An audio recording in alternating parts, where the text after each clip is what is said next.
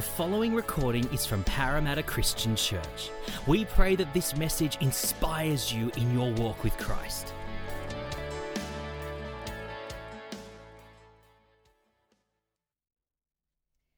Good morning, church. It is so great to be with you today. Even though we're still meeting remotely, it is wonderful to be able to gather today. I've got the privilege of bringing us God's word, and I'm going to continue our series of I Am God. And I'm going to be looking at the second I Am statement that Jesus made, which we find in the book of John in verse 8. And that statement is as follows. When Jesus spoke again to the people, he said, I am the light of the world. Whoever follows me will never walk in darkness, but will have the light of life.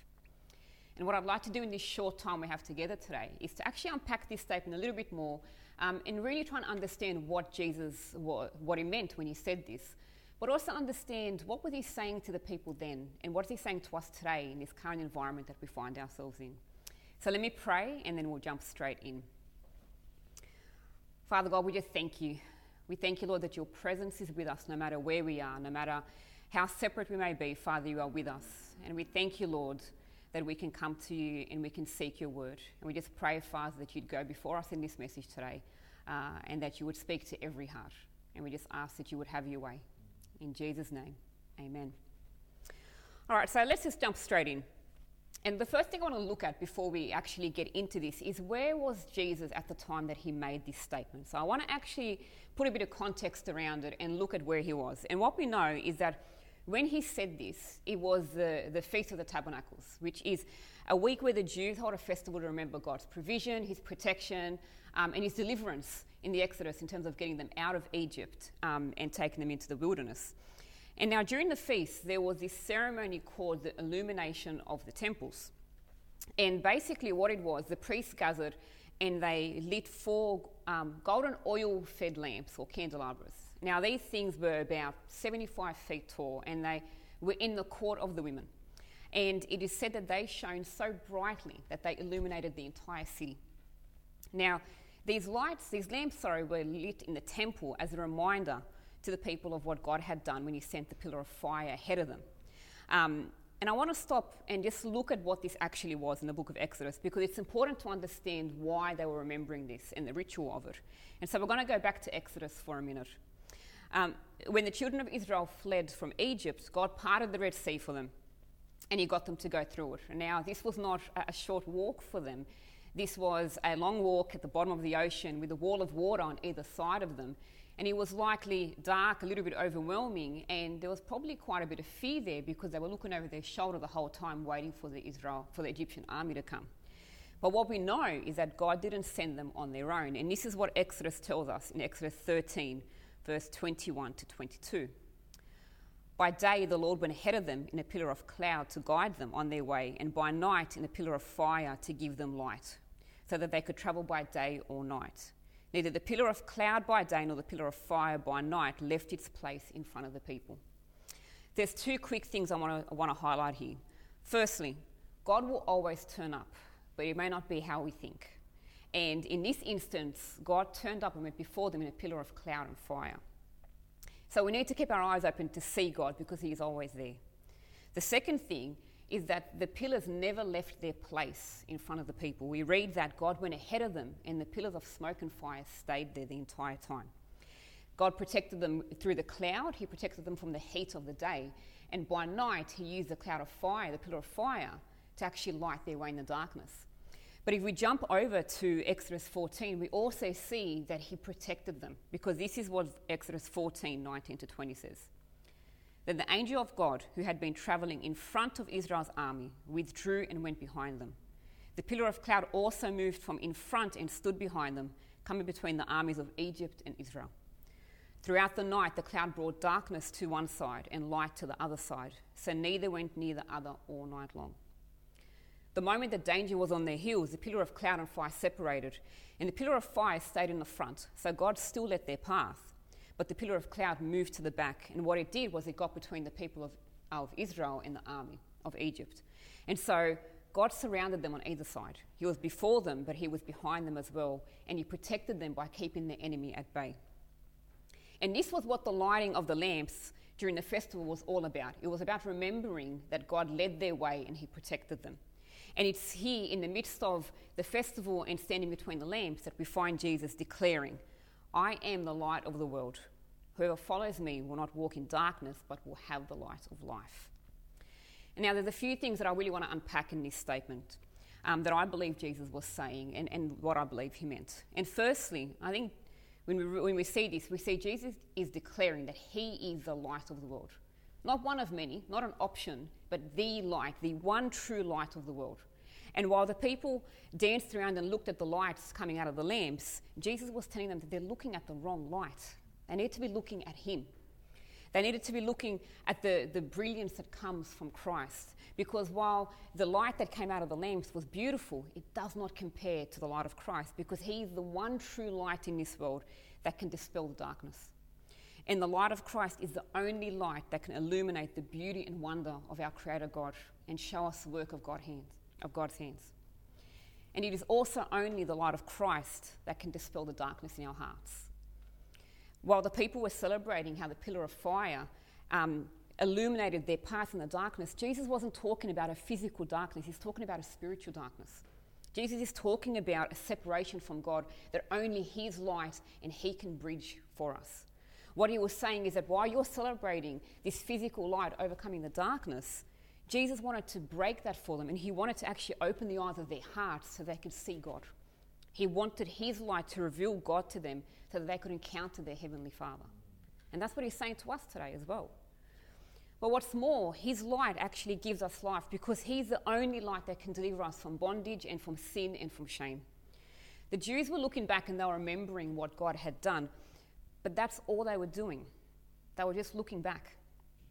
And there's nothing wrong with looking back, and actually it's necessary, because when we look back and see what God has done, we are reminded of his faithfulness. But they weren't looking up, they weren't looking forward, they were just looking back at a physical deliverance from the enemy. They were remembering how they followed the presence of the Lord in the pillar of smoke and of fire, but what they missed is that the Messiah was standing in their midst, promising salvation to them. And so he's standing there and he's saying, I am the light of the world. Whoever follows me will not walk in darkness, but will have the light of life. And he's saying that if they follow him, they would not just be delivered from darkness, but they would have new life and the promise of eternity with their Saviour. He was looking at them and saying, you're dancing around these lamps and you're celebrating, but with me and through me, you'll be dancing and singing before the throne of God. You'll be singing in eternity with the Creator God. But they missed it.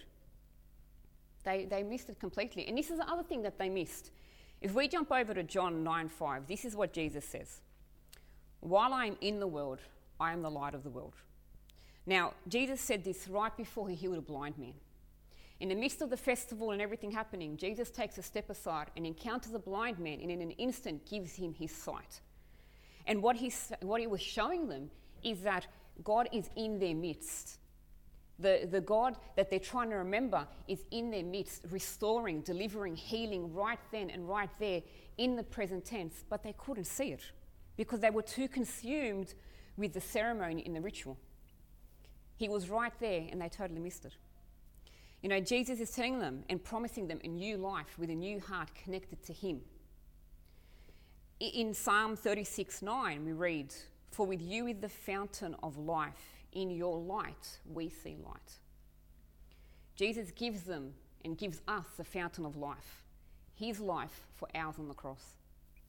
And through that life we get his love and we get his peace and his joy and his comfort. And through him we get to commune with our Heavenly Father. We get to fix our eyes on heaven, knowing that there is a place for us there in eternity. And you know what? It is his light that shines into the very depth of our heart to show us just how loved we are by God. He shows us how God loves us and how God sees us, and just how much he loved us to the point of sending his son to the cross for us. He loved us to death. That's how much God loves us. And he brings fulfillment, and he brings identity, and he brings belonging. You know, you hear so much, go find your true self. If you want to know your true self, if you want to know who you really are and be fulfilled to the depth of your soul, you need the saving light of Jesus. Because he's the only one that can show us who we really are. And that is his. It is his love that opens the eyes of our hearts to help us see our Maker and send us home. A few years ago, I was in a conference in the US, and it was in the Redwood Forest in San Jose. And one morning I walked down and I sat on the bed of the lake, and I just sat on this rock and I just poured out my heart to God, and I just cried because there was so many things that were heavy on my heart. And I was just firing all these questions off at God, and he didn't actually answer anything I'd asked him. Instead, what he did was he just held me and he poured out his love over me. And it felt like a cloak had settled over me. His love felt so strong, it was like a cloak. And as I sat there crying, going, God, why? Why do you love me? I do not deserve this. I heard it as clear as anything in my spirit. Daughter, you are my daughter. And this is what the love of Christ brings us.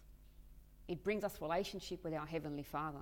It brings identity and belonging. And from that point on, I was no longer just ordinary Layla. I was the daughter of the Most High King, the creator of heaven and earth. I was his daughter. And it started to change how I saw myself. When we encounter Christ, he opens the eyes of our heart and we get to have a relationship with our Heavenly Father. But I want to take us a little bit further because I think there's a little bit more that Jesus is saying here. You know, God's not a one-off God. God's not a God that turns up, does a miracle and goes, all right, I'm done now. You're on your own. I'll see you in heaven, and then walks away. That is not who he is. And he's also not a sidelines God. God is not some coach sitting on the sidelines screaming out instructions to us. No. God is a present God. He is a constant God. He is faithful and merciful, and he was kind. And he's with us every step of the way in every season that we go forward in. If we go back to Exodus, we see that God didn't send them out alone. He didn't yell down instructions from heaven to them. He sent the pillar of cloud and fire before them. It went with them every step of the way. It led them. And when danger came, it didn't disappear. It surrounded them from the beginning and the end. It just completely surrounded them and protected them. And when we read Jesus' words in John 8, he doesn't say that he's going to walk alongside of us or he's going to shout out instructions to us. What he says is that he will go with us. In the same way that God sends the pillar of fire to go before the people, Jesus is saying that he will go before us because he says, whoever follows me, it's an invitation. This is an invitation from Jesus saying, come. This is Jesus with hand outstretched saying, come with me, follow me. Because when you follow me, my light will dispel the darkness. You will never walk in darkness again. My light will shine over you. My light will guide you. It will protect you. And I will give you eternal life. Just come. I've heard people say things like, God sends out his people. And while that's a great statement, I actually don't agree with that. Because I don't believe that God sends us out. I believe God invites us to go with him. I don't believe that God says go. I believe God says come. And I believe he looks at us and he extends his hand and he says, come with me. Come stand with me. Come on the mission field with me. Come evangelize with me. Come show mercy with me. Come love your neighbour with me. Come show forgiveness with me. He's not asking us to do anything on our own. He's inviting us to go with him as we do it. And he promises that if we come, he will be with us every step of the way. He will never leave us nor forsake us. And his promise is true. He's faithful and we can trust him because the great I Am said it and his word never comes back empty or hollow. As I start to wrap this up, I want to share this quote by Warren Risby from his book, He Walks With Me. And it's a great quote that says this: Christ is our light and we trust him. He is our leader and we follow him. He is our life and we grow in him and reveal him to this dark world. Friends, can I encourage you today that he can be trusted? In the crazy days that we find ourselves in, he is still the light of the world. God is still seated on the throne and he is still sovereign and gracious and powerful and merciful. In John 9:5, Jesus reminds us that while he's in the world, he's still the light of the world. He may not be physically walking with us today, but he is still in the world and he is still the light of the world that we follow. He is still the one that is leading us and guiding us and lighting our path. But we need to trust him. We need to press in deeper. And here's the thing, there is no quick fix here. It is a daily choice that we have to make. It is a daily choice not just to remember what he's done, not just to look back and remember, but to actually seek him. It is a daily choice to fix our eyes on him. The Jews got so caught up remembering what God had done that they actually lost sight of God. and the event became more important than the one that got them through it. We can't make it more about the ritual than about God. I shared earlier about my encounter with God in the forest, and to be honest with you, I haven't felt his tangible love over me like that since. But here's the thing. That day, before I left, I took a picture of the rock and the surrounding area, and it served as a reminder for me of my encounter with God. But currently I have it hanging in my living room, and I've also got it hanging in my office at work as a reminder to keep seeking God. It encourages me to keep pursuing him, to keep seeking him, to keep running after him, because remembering what happened is not enough. I need to keep chasing him, and that's what it is. It is a daily choice that we make. We have to be intentional on our part to follow him every day. It's a daily choice we make to not let our circumstances get bigger than God. It is a daily choice we make to trust him, to sit at his feet, and to rest in his light. It is a daily choice to adore him and to get to know him, because the more we get to know him, the more we're going to get to know his heart and the depth of his love for us, and his love and his mercy and his grace and his kindness. And he is good, friends. He is so, so good. And he's given us everything we need to navigate this through his word and the Holy Spirit. We have the Holy Spirit right here in our midst, guiding us, leading us, correcting us. He has not left us alone. He has gone before us. He's still going before us, and he will continue to go before us. You know what? No one can give us comfort like the Holy Spirit can. In such a crazy world like we're in now, no one can fulfill and bring peace like the Holy Spirit can. The world will try and convince us that there's so many different alternatives that are going to help us. But if you want to be fulfilled to the depth of your soul, if you want the deepest ache in your heart to be comforted, no one but the Holy Spirit can do that. No one can complete us like the one who created us. We just need to seek him. We need to be intentional about pressing in. And can I encourage you to not let the current environment and our circumstances and our situation get bigger than God? He is trustworthy and he is good, and we just need to hold on to him. And he is still extending that invitation to come even today.